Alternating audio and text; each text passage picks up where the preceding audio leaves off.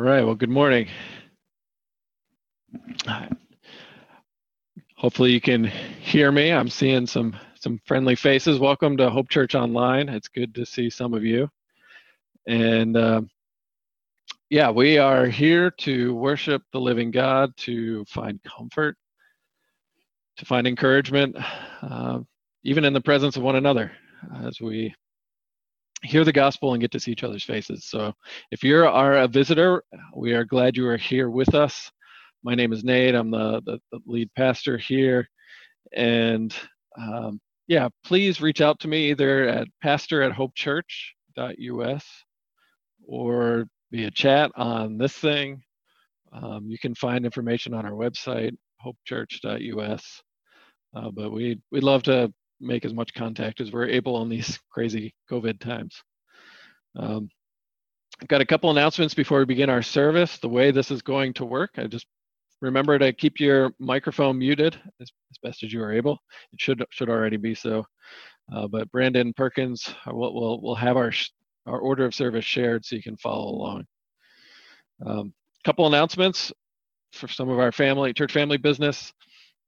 We have a congregational meeting virtually next week after the service in order to nominate and approve Brandon Perkins to enter into a time of training.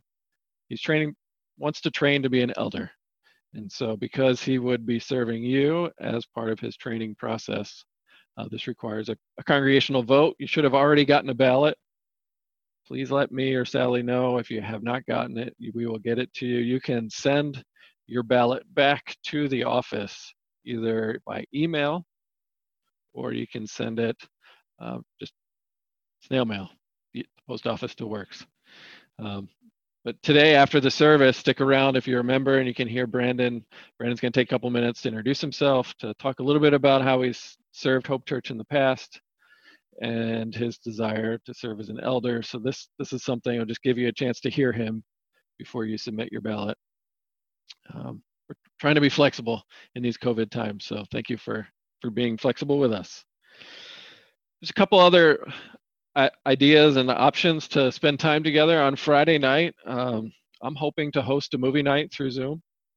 I want to watch the film Hidden Life by Terrence Malick. It came out in the last year. I'm just warning you ahead of time. This is a commitment. It's 3 hours long. But I think it's one of the most beautiful works of Christian art I think I've ever seen.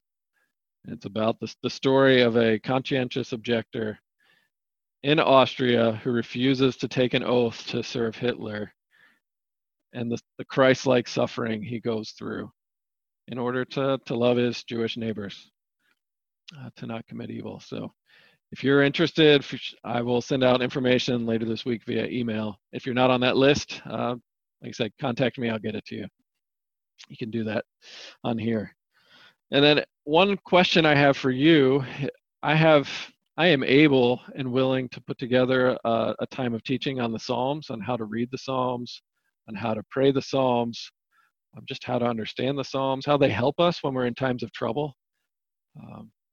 When the church has gone through anxious times for the last several thousand years, they have turned to the book of Psalms to hear God speak to them and have words to speak back, as Pastor Jim's going to speak on today. Words of comfort, words of lament, saying, God, why? I mean, all those things. So if you're interested in me putting something together for you, again, please contact me. I'm willing to do it, but if it's just for a couple people, I'd rather wait till we're back together and we get a bigger group. But if there's enough of a group, I'll happily do that some Thursday evening. Be like a functional Sunday school class that will have times for question and answer as well. Yeah, that is all the announcements I have. It is recorded, so if you didn't catch everything, you can find it on the website. I'll have the audio up tomorrow. Pastor Jim Farinacci is our pastor of congregational care, is going to be preaching on the language of lament, why we need that it's an act of faith to tell God what hurts. But let's take a moment now as we get prepared to worship to take a moment of silence. We're coming to worship Jesus, who says he is gentle and lowly in heart. He's not trigger happy. He's not harsh. He's not reactionary. He's not easily exasperated. We're coming to the most understanding person in the universe. And he says, come to me and I will give you rest. So take a moment now, and then Steve Turner will lead us.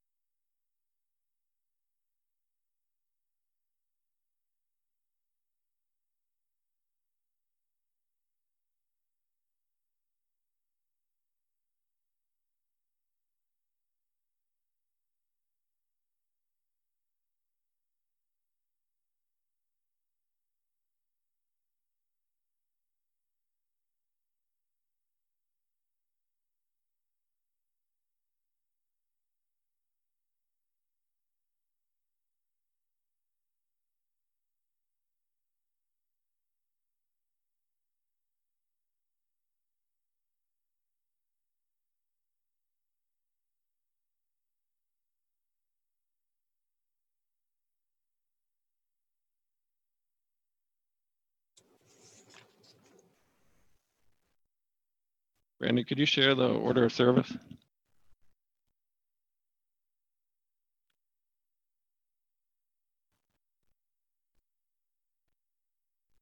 Great, thank you.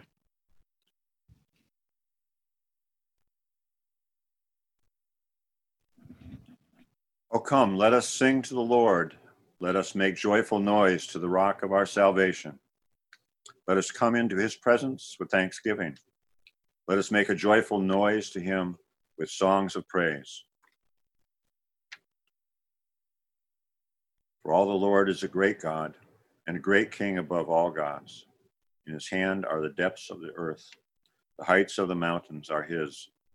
The sea is his, as he made it, and his hands formed the dry land.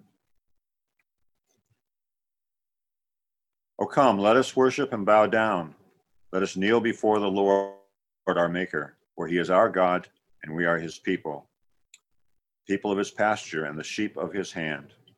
Come, for the good shepherd, Jesus Christ, calls us by name. Listen to his voice.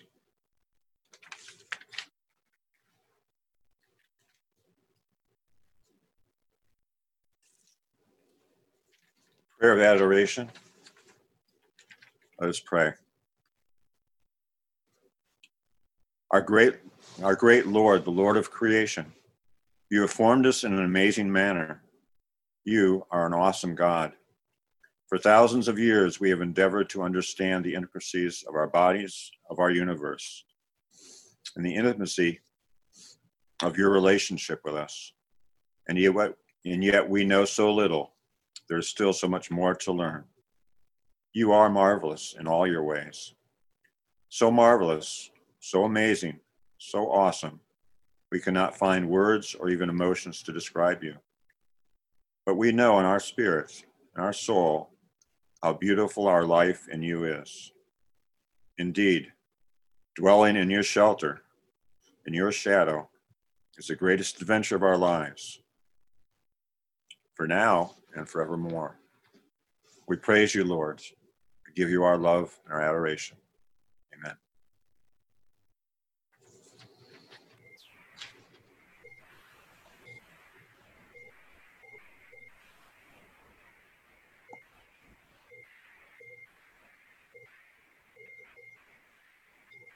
Ready to sing?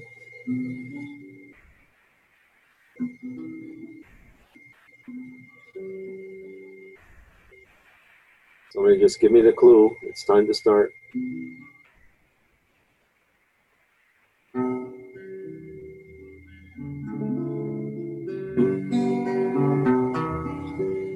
This is my Father's world, and to my listening ears, all nature sings and round me rings the music of the sphere.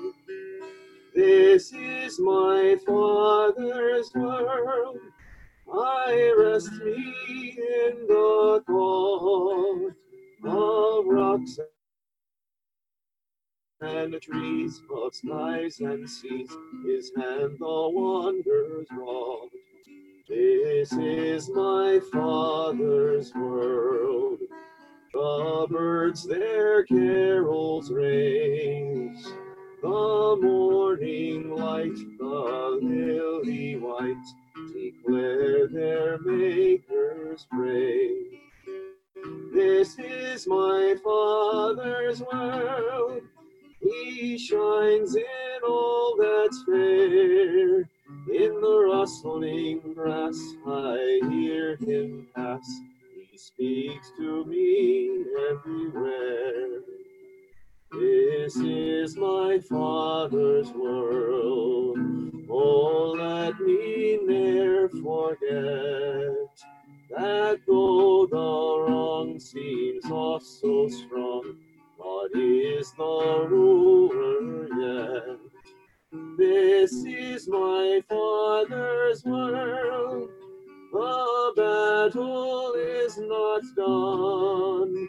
Jesus who died shall be satisfied, and earth and heaven be one.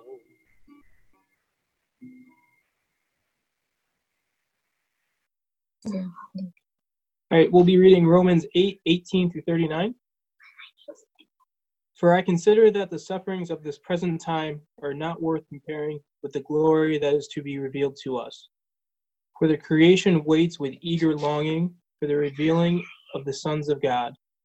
For the creation was subjected to futility, not willingly, but because of him who subjected it in hope, that the creation itself will be set free from its bondage to corruption and to obtain the freedom of the glory of the children of God. For we know that the whole creation has been groaning together in the pains of childbirth until now, and not only the creation, but we ourselves, who are the first fruits of the Spirit, groan inwardly as we wait eagerly for the adoption as sons, the redemption of our bodies. For in this hope we were saved. Now hope that is seen is not hope, for who hopes for what he sees? But if we hope for what we do not see, we'll wait for it with patience. Likewise, the Spirit helps us in our weakness, for we do not know what we pray for as we ought, but the Spirit himself intercedes for us with groanings too deep for words. And he who searches hearts knows what is the mind of the Spirit, because the Spirit intercedes for the saints according to the will of God. And we know for that those who love God, all things work together for good, for those who are called according to his purpose.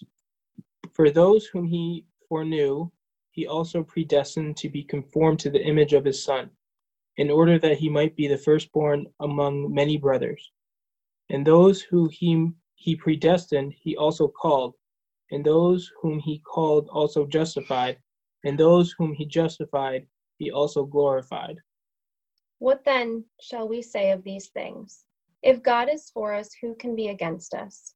He who did not spare his own Son, but gave him up for us all, how will he not also with him graciously give us all things? Who shall bring any charge against God's elect? It is God who justifies. Who is to condemn? Christ Jesus is the one who died, more than that, who was raised, who is at the right hand of God, who indeed is interceding for us.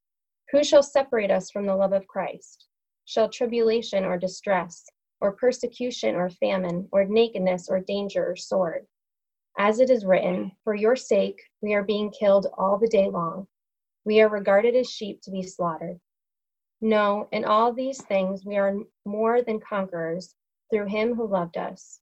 For I am sure that neither death nor life, nor angels nor rulers, nor things present nor things to come, nor powers, no height or depth, nor anything else in all creation will be able to separate us from the love of God in Christ Jesus our Lord.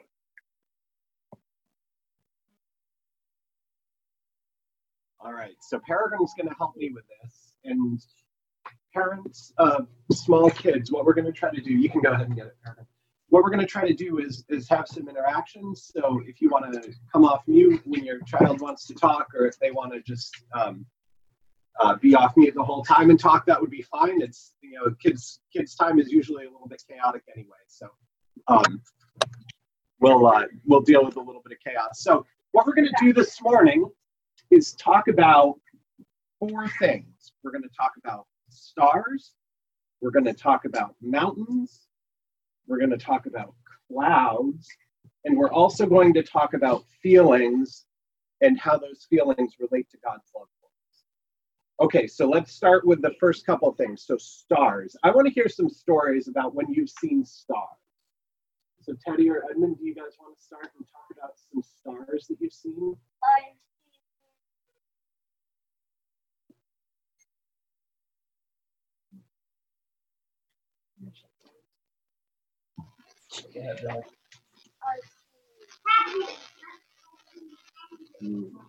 Happy. Well, here's a telescope. This thing we have right here, we can talk about this. This is a telescope. Peregrine just got this, and he has been using it to look at stars overhead at night, and he can zoom in really close to those stars. How many of you have gone out and looked at stars at night? I can see a few of you. Yeah, Edmund has. Teddy, have you? Oh, your hand's up, Teddy. Yep. Ryan, I see Ryan. Yeah. Ryan, do you like going out to look at the stars outside? Mm-hmm. Do they look close, or do they look really far away? So far away. All right. Does anybody else have any stories about stars they want to talk about? How about mountains? Have you guys ever been to the mountains or looked up at a high mountain and seen a high mountain? Mm-hmm. Mm-hmm. Gail has, yep, and you have? Edmund's climbed a mountain, he's saying. Ryan, do you have a story you want to say? I climbed a mountain once. Me and my dad did. It was fun. Could you see really far? At the top, and we could look down. It was really cool. That sounds really cool. There's some ponds. Well, those mountains are really far away, and those stars are really far away. So we want to think about what it means to have those mountains around us, and those stars around us, and what happens when clouds come. So have you ever noticed that when it's cloudy, you can't see the stars? The only time you can see the stars is when it's night and there are no clouds, right? And that sometimes clouds can hide even the mountains from you. Sometimes you know a mountain's right there, but there's just too many clouds and you just can't even see it. For a moment, it seems as if there are no stars shining and no mountains standing. Have the mountains moved? Guys, have the mountains moved when there are clouds in front of them? Have the mountains disappeared?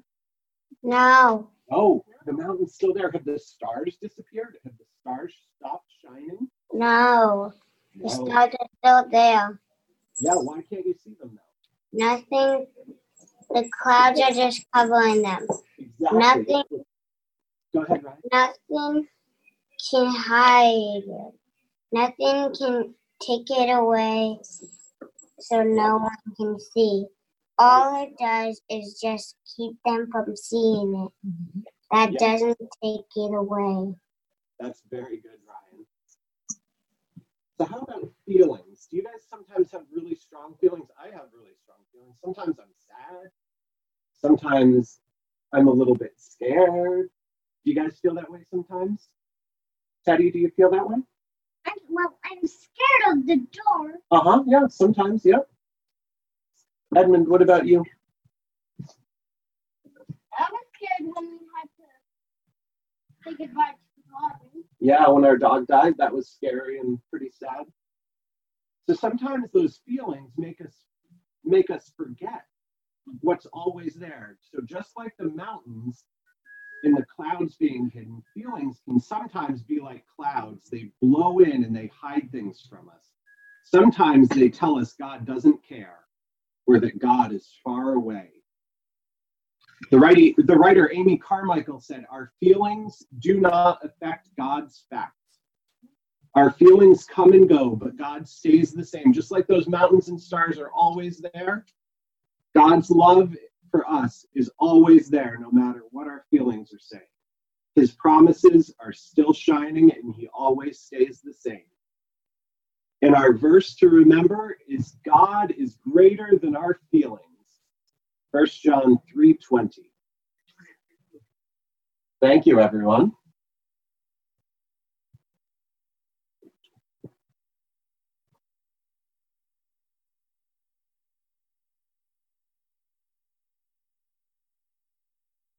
Speak like this about God, because what Asaph is writing here is saying that, notice the faith involved here. He says, I cry aloud to God.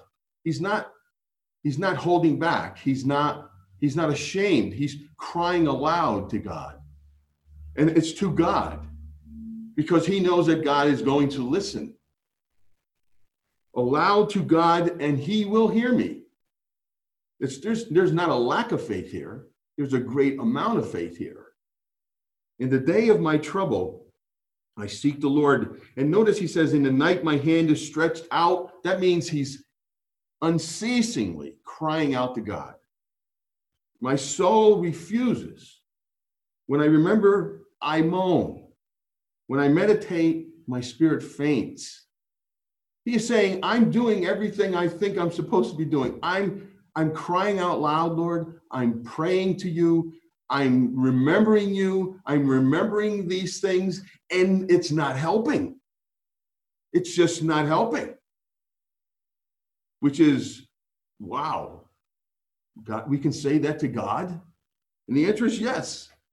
It just doesn't seem to be working, because these are our honest feelings. We're afraid to admit those, but there are times when we cry and we cry out. And I like the term that I heard back years and years ago when McNamara was the Secretary of Defense for Kennedy and Johnson, and they did a documentary called The Fog of War. And I like that term. I always liked that term. And in that book by Todd Billings there about rejoicing in lament, he talks about fog. And that just brought me to think about fog. When we find ourselves involved in something, and what we don't really know what this is, what day of trouble this is for Asaph, what he was writing about, or what David writes about. Sometimes we do get indicators of what, when it gives us in a title, maybe what historical reference it means. But I like it when they don't give it to us, because we can apply it to so many different times and ways in our life. And so what Asaph is doing is that he is saying to God that these are the emotions that I'm feeling, God. This is what I'm feeling. This is real. This is how I'm perceiving this. And in the fog of our war, of whatever we're going through, we find ourselves very hard to see things clearly. We find it very hard to not be so sucked up with our emotions, or that we can't think clearly, or that we are numb and we just can't discern one thing from another. We're just so consumed with this, that this is where Asaph is telling us that he's bringing that to God, and he's doing it aloud, which is great, because he really is in a protest. And that's what a lament is. It is a protest, bringing it to God. It's not a bad thing. God wants us to bring that and saying, Lord, I don't like what's going on here. Now, it's not saying that we don't still love God and God's not in control, but he's saying here, God, I just don't like it. I just can't deal with this. And I know I feel that way, and I'm sure many of you have felt that way. I don't think many of us want to admit that in a congregation or to some other people, because people want to, they want us to rejoice, and we're supposed to rejoice, and we're supposed to be content. And yes, all those things are pertinent. All those things are part of it, is what it is to be a believer and to follow Christ. And because of Easter, and because of the resurrection, and because of the ascension, and because of Christ coming back, and the hope that we have in the finished work on the cross, all of that is true. But still, God calls us to lament when we need to come to him, because he wants to hear us. And so he says, when I do these, I moan, my spirit faints. It's dark. It's really dark, Lord. It's hard. I believe in you, but it's really, really hard. And then he goes on and he says, you hold my eyelids open. So I am so troubled that I cannot speak. I consider the days of old and years long ago, and I remember the song in the night, and I meditate in my heart, and my spirit has made a diligent search of what you have done in the past. But he says, he goes, what happens when he does this? Then he starts asking questions about God, or he starts asking and presenting his questions to God, which is powerful. I love questions. The Bible is full of questions. I mean, I wrote down what great questions that we have, and here's only a couple, but throughout the Bible, I think questions are so telling. Like, where are you? When God was asking where Adam was in the garden. Just from Genesis, did God really say, what is this you have done? Where is the lamb for the burnt offering? Who do you say that I am? Can you imagine the questions that you and I have that we sometimes fail to bring to God because we're afraid? We feel that God doesn't deserve that. I don't want to be irreverent to God, but God is inviting us to do that. And I hope that we do that in a way that we sense the love of God and the patience of God and this ongoing covenant that he's made with us, that he is going to be with us no matter where we are. And it says in Psalm 139, right? Where do we go from your spirit? Where can I hide? We can't go anywhere without God knowing where we are. And for some people, that's a scary thought, that God sees us and knows us everywhere we are and knows all of our thoughts. But for those of us who love God, he knows us, even though we don't say it. But here, he's given us the opportunity to say them, because, folks, you know what happens when there's a disagreement or there's a conflict or there's a struggle, say in a marriage or amongst friends, what's the first thing that happens? People stop talking to one another. They just walk away. They're angry and they just walk away. And they just stop talking. Well, here God wants us, I don't want you. I want you to talk to me. Don't think that I don't want to hear what you're thinking and what you're feeling. Tell me. And so he cries aloud, and then he remembers, which is very important, very important. But it doesn't really seem to help. All it does is prompt more questions. And notice the questions that he gives. And given any given day, you and I could go to these questions and say, yes. And some days we can go to these questions and we don't know. It's because how we feel. Now, deep down inside, our faith is still secure, but it's how we're feeling. As he says here, will the Lord spurn forever? We're going to go to these places. Is God mad at me? Is God angry at me? Have I sinned and God's punishing me? Will never again he be favorable? Has his steadfast love forever ceased? Are his promises at an end for all time? These are great primers for the book of Lamentations, because these are the questions that are going on. These are the feelings of these people who you're going to hear and read and understand that they think God has abandoned them. They feel that God is not talking to them, and God is silent. In the book of Lamentations, God doesn't say a word. Has God forgotten to be gracious? Has he in his anger shut up his compassion? So we see this protest, and then we bring these petitions, and then we see in a lament that it in most cases, it leads us to trust. Because then he says, then verse 10, then I said, this is what I'm going to appeal to. This is what's going to be the game changer for the moment. For the moment. It may take us through, and we may be through with it, but we may go back over and over again on this. And he says, then I said, I will appeal to this. And what is it? Faith in who God is. Faith in the character of God. Faith in the attributes of God. As he says here, I will appeal to this, verse 10, to the years of God's right hand, his most high, of his powerful work in creation and in our lives. He goes, I will remember the deeds of the Lord. Yes, I will remember the wonders of all. I will ponder on his work. I will meditate upon all of the things that he has done and that they have in history to look back upon, from Adam all the way to where they are with David.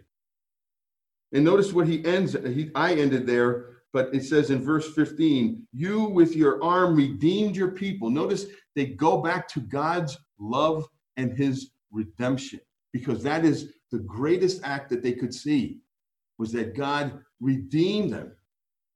And I love this part here where it says, in verses 16 on, it talks about how creation, he's the master of creation, how creation responds to him. And when he, in verse 19, he says, your way was through the sea. I like that. It's like, no, he didn't pick us up and take us over the sea. He opened the sea up for us. I mean, that was a great and mighty work of God. But just think of the feelings that people were feeling when they were at that shoreline of the sea, and they could smell the Egyptian horses coming. They could hear them coming, and they see this wall of water that they have to walk through. And God, as a pastor, as he says here at the end of verse 20, you led your people like a flock, like a shepherd, through that terrifying ordeal. But he took them through that. Someplace where they thought that was impossible, God did it. He redeemed them. And so this is how I think, and I think the rest of the Psalms tell us as well, is that God gives us an understanding who he is.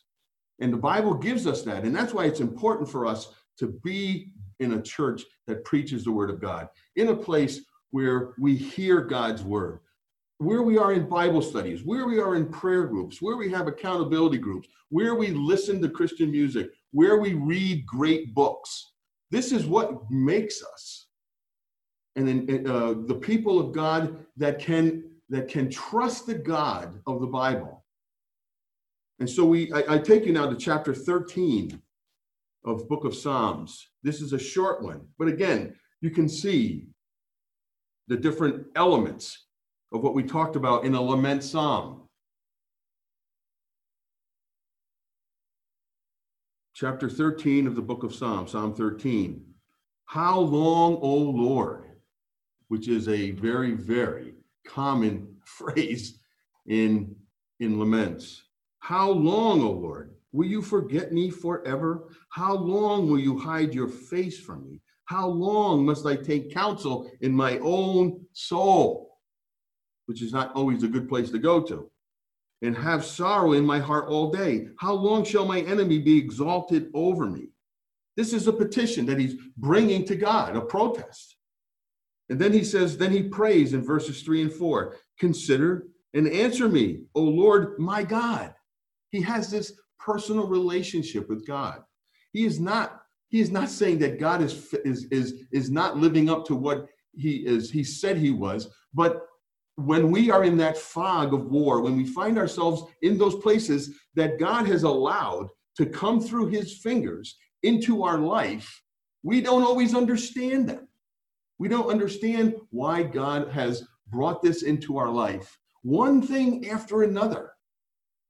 When it comes to broken families, when it comes to loss of loved ones, when it comes to diseases, when it comes to any calamity or anything that brings conflict in our life, sometimes you just realize what is God doing?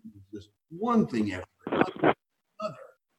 And so this is, here he says, Lord, how long? How much can I take? And we see that from other people. We can pray for other people saying, how much, Lord? How much can these people take? And are we questioning God's goodness? No. Are we questioning God's character? No. We're bringing it to God because he is the only one that can deal with this. It's like in Luke chapter 18 of the persistent widow, right? She goes and she's got a problem and she goes to a judge who's unrighteous, who's as crooked as the dog's hind leg, but he's a judge. And what does she do? She knocks and persistently knocks, because why? He is the one that represents the help that she needs. And so it isn't that we're going to knock and make God annoyed and saying, oh, I better take care of this woman so she gets away. It's the parable talks about that God wants us to be persistent because we depend upon him.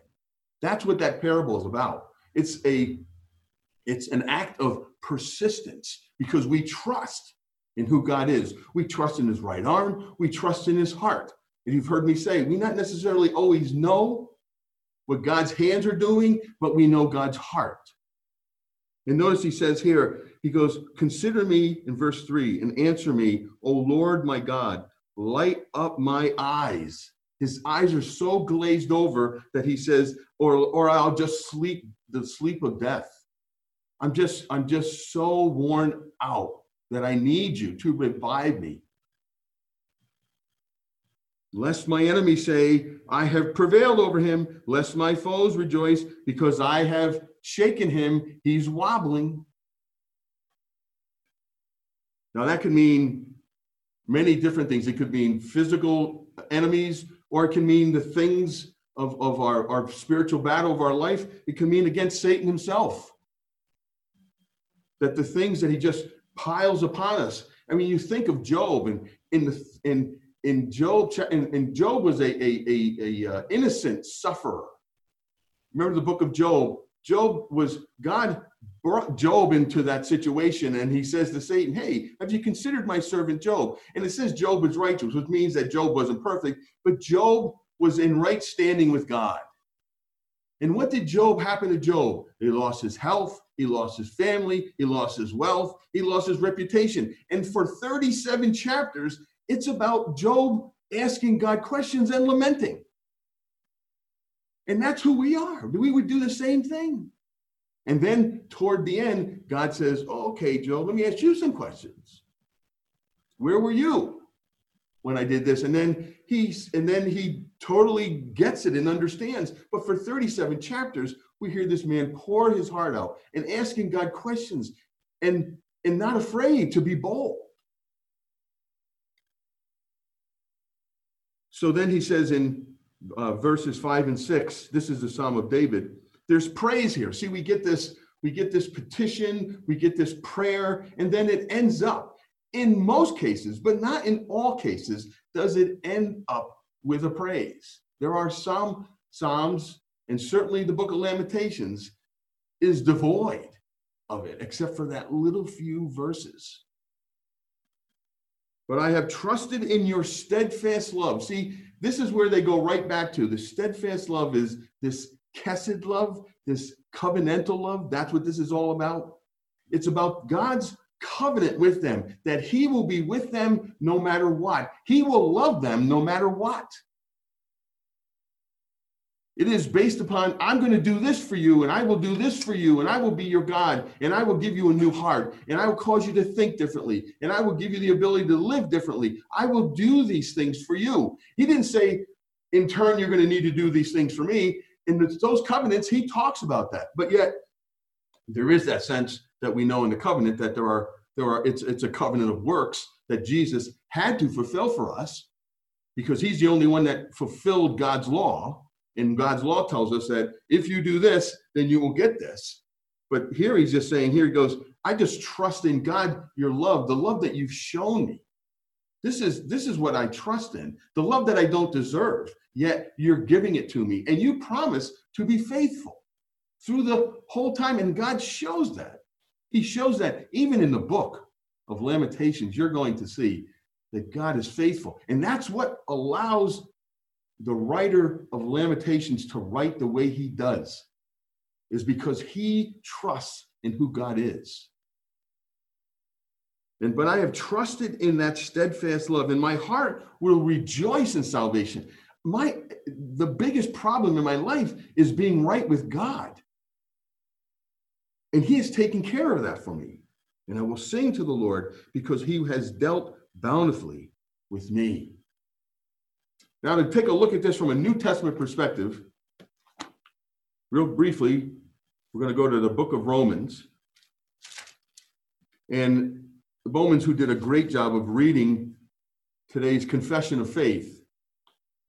And I asked Nate to put that there because that's where we come to when we believe and we trust in who God is. And we're going to be singing a song at the end of the hymn, How Firm a Foundation. We're going to sing in there, right? What else can he say to you any more than what he said, right? What else can he say to us? This is it. He's given us the ultimate revelation who Jesus is. He's not going to add any more to his love. He can't love us anymore. It is finished. Jesus died. It's done. He's died for our sins. Never is God never going to love us any less, and never is God going to love us any more than he does right now. So we see here in the book of Romans, this is my go-to passage for everything. You've heard me talk about this. I've talked about this in churches. You've heard me talk about this here several times. It's like me when my family gets upset with me when I go back to the old movies that I love to watch. And they're going, "Are you watching that again? Are you watching that movie again?" And I'm going, "Yeah, it's I really love this movie. I just love to see it." This is Romans. This chapter, this part of Romans is, to me, the place I go to. And the place that I think we all need to go to have the lenses to be able to know that God gives us the ability and the freedom to lament when we understand who God is. And I think Paul does that here for us because he says to us, notice in verse 28, he says, "We know that for those who love God, all things work together for good for those who are called according to his purpose." These are things that he believes in. For we know that God is going to do this. We know that God is going to work, and God's going to work good, and God's going to work together for good for everybody who's been called according to his purpose, which is to be glorified. God to be glorified. God be given the weight of our life. And then he says in verse 29, then there's these things, these statements of affirmations. He says, and those for whom he foreknew, he predestined to be conformed to the image of his Son, in order that he might be the firstborn among many brothers and sisters. And those whom he predestined, he called. And whom he called, he justified. And whom he justified, he glorified. And so he's given these first these convictions, and now he's affirming that this is what God has done. Paul is laying it out for the Roman readers, the church, writing it out to them, saying, these are things. In everything I've just read to you written to you from chapter 1 on, this is everything is encapsulated here. This is who God is. So you can take that to the bank. You can believe in that. This is what you can trust in. This is who you can trust in because this is what God is doing. And then he says here in verse 31, what do we have? We have questions. Oh, isn't that amazing? We have questions because questions are so important. And what's good is that Paul is so good in his understanding of the human heart that he knows that when we don't understand things, we're going to ask questions. And he just does not give one question because in verse 31, he says, what then shall we say to these things? What then shall we say? To what things? To everything he's written in the book of Romans, from chapter 1 to right to this point, verse 30 of chapter 8. What shall we say to these things? If God is for us, who can be against us? Well, the answer is no one. So does he need to write any more? And he does. He allows another question. He says, how he who did not spare his own son, but gave him us for us all, how will he not also with him give us all things? And you would think that would be a great place to end it, but he doesn't. And he goes on in verse 33, well, then who shall bring any charge against God's elect? Who's going to condemn us? He goes, nobody, because it's God who justifies. And then he says, well, who's going to condemn us? Christ Jesus is the one who died. More than that, who was raised, who is at the right hand of God, who indeed is interceding for us. So you think that would be a good place to end. He doesn't. Then he goes to this one, which is really so important, because what happened in the Garden of Eden when Adam and Eve sinned was that, as you've heard me say several times, is that there was the alienation took place, right? Alienation. Adam and Eve became alienated from God and they didn't know what to do with it. That's what he says, where are you? What did you do? And then what happened, as we've heard, that then they look at each other and they're ashamed. So now they're alienated. Separation is a terrible thing. If you love somebody, being separated from them can be great sorrow. So who in the world do you not want to be separated from? And that is Jesus. But when you're going through a lamentation moment, when you're going through a lamenting time, when there's a time when you just don't feel close to anybody, maybe that you don't want to be around anybody, but you just sit around and you don't know what's going on, that fog of war is taking place, you have to realize that in your heart of hearts, you know this is how you feel, but you know it's not true. He says, who shall separate us from the love of Christ? Shall tribulation or distress or persecution or famine or nakedness or danger or sword, are any of those lamentable? Sure they are. We're going to lament through those times. How are we going to feel? What are our emotions going to be when we're in such a wine press that we're being so squeezed that we don't know what to do? Or that we find ourselves in distress, or that we're being persecuted, or that we're dying of hunger, or that we don't have the things of life and we find ourselves in danger, or we find ourselves in so many different scenarios. Are we not going to have emotions that we're going to bring to God? And when we're going to, Lord, when is this going to stop? How long, Lord, are you going to continue this on? Because folks, for some of us, there is an end. And for some of us throughout history and even now, some of these things do not end during our lifetime. And so what kind of God do we have to believe in? A God who has that covenantal love. And he says here, in the love of Christ, nobody can separate us from that love of Christ. We do not need to feel alienated, but he wants us to bring those to him. And so what does he do? As it is written in verse 36, he quotes Psalm 44, which is a lament psalm, right in the middle, because he knows who's going to want to go through those things. And are we not, while we're going through those things, questioning what God is doing? Does God love me? Am I doing something wrong? Have I sinned? Do I not have enough faith? Does not God love me?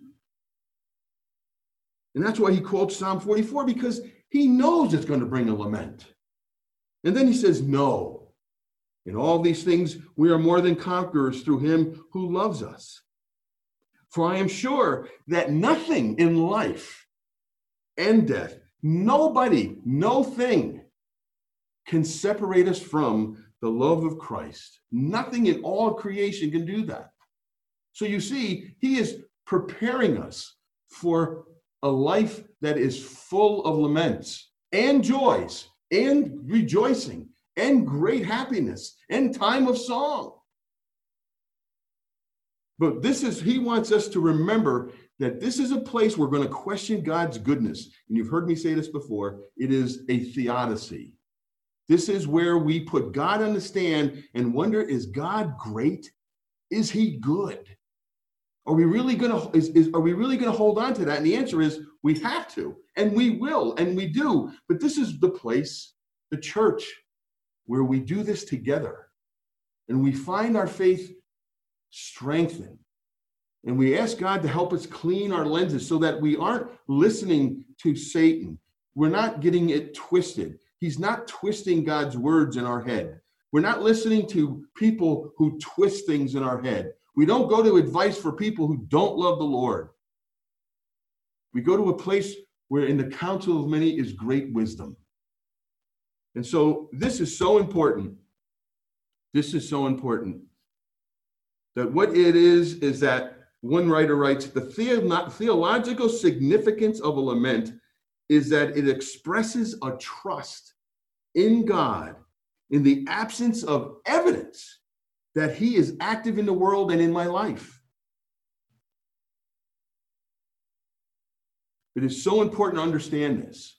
And let me finally close with this, is that did Jesus ever sin? And the answer is no. But yet, what did Jesus do?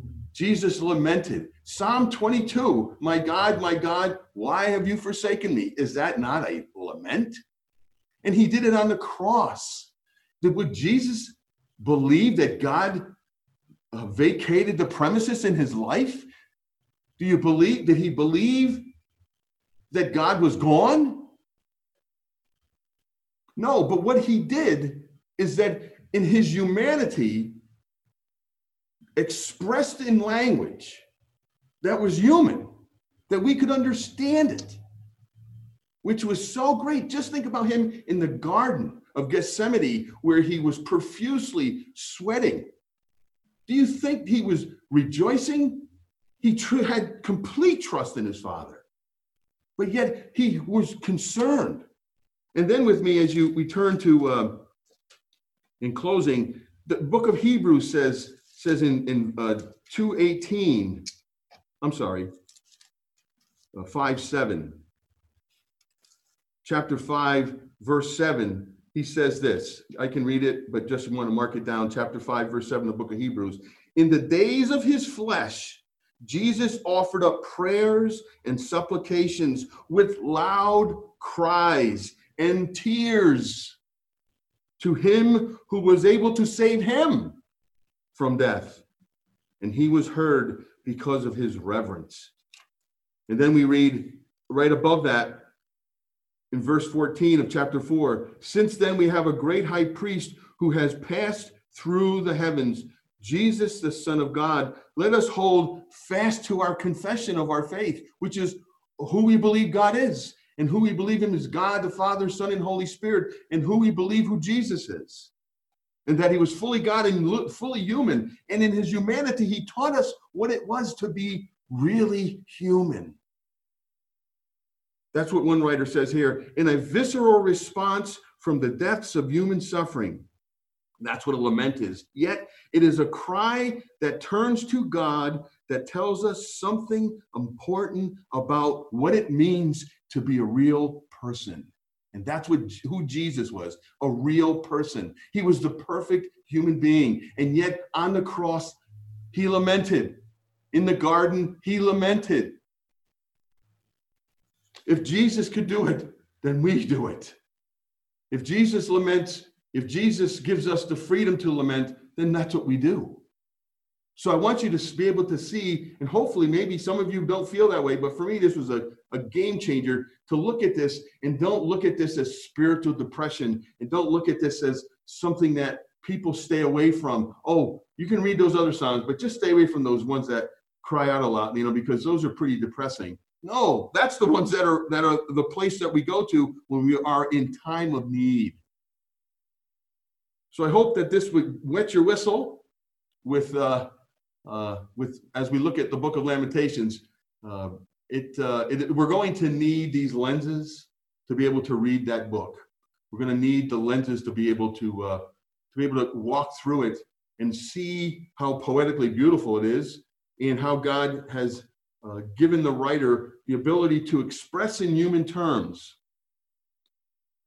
so that we all can use those terms in the language of lamenting, so that we would honor God, and God is blessed and God is honored by our cries aloud to him in our time of lamenting. So let me pray. Heavenly Father, we thank you so much for your son, Jesus. We thank you, Jesus, for being the example of life for us. We know you gave your life for us. We know that you died for us. We know that you gave the perfect sacrifice for our sins. And yet, Lord, in your very life, we read and understand that you were a God who was tempted in every way, yet is able to help us when we ourselves are being tempted. And Lord, we find ourselves in these trials, and we find ourselves in things of life that sometimes do not make sense. And sometimes we understand that they do, and there are medical reasons as we think of these viruses that are going on, as we think of the loss of life with these folks, Lord, that maybe some people we know and others we don't. But Lord, we know there's so many other instances of life where we find ourselves saddened and we don't understand what you're doing. And yet, Lord, now through the power of lament, through the prayer of lament, through the praise of lament, we now have the ability to bring to you something that you've given us so many examples of. And I pray, Lord, that you would give us a sense of that understanding. And now as we read the book of Lamentations, Lord, and we pray that you would be honored and glorified by us bringing our petitions, by bearing our hearts to you, because we realize that we do it because of Jesus. And we can come to you and we get into the Holy of Holies and we can enter that throne room without being afraid. And we have access now through you, Jesus, and we can bring our very heart, our very soul, and all of our emotions to you. So, Lord, thank you for the strength of a lament. And thank you for the beauty of the words that you've given to us to embrace. We desire to pray in a way that glorifies you. So thank you for these words. And we ask it in Jesus' name. Amen. John.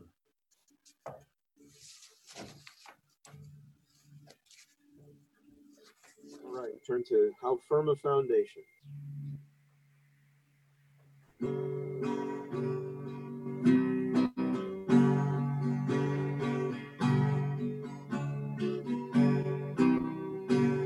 How firm a foundation, ye saints of the Lord, is laid for your faith in his excellent word. What more can he say than to you he has said? To you who for refuge to Jesus hath led. Fear not, I am with you, oh be not dismayed, for I am your God, and will still give you aid. I'll strengthen you, help you, and cause you to stand, upheld by my righteous, omnipotent hand. When through the deep waters I call you to go, the rivers of sorrow shall not overflow, for I will be with you, your troubles to bless. Lord, sanctify to you your deepest distress.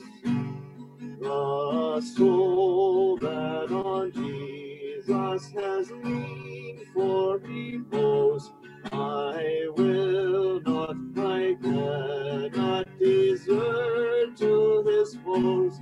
That soul, though all hell should endeavor to shake, I'll never, no, never, no, never forsake.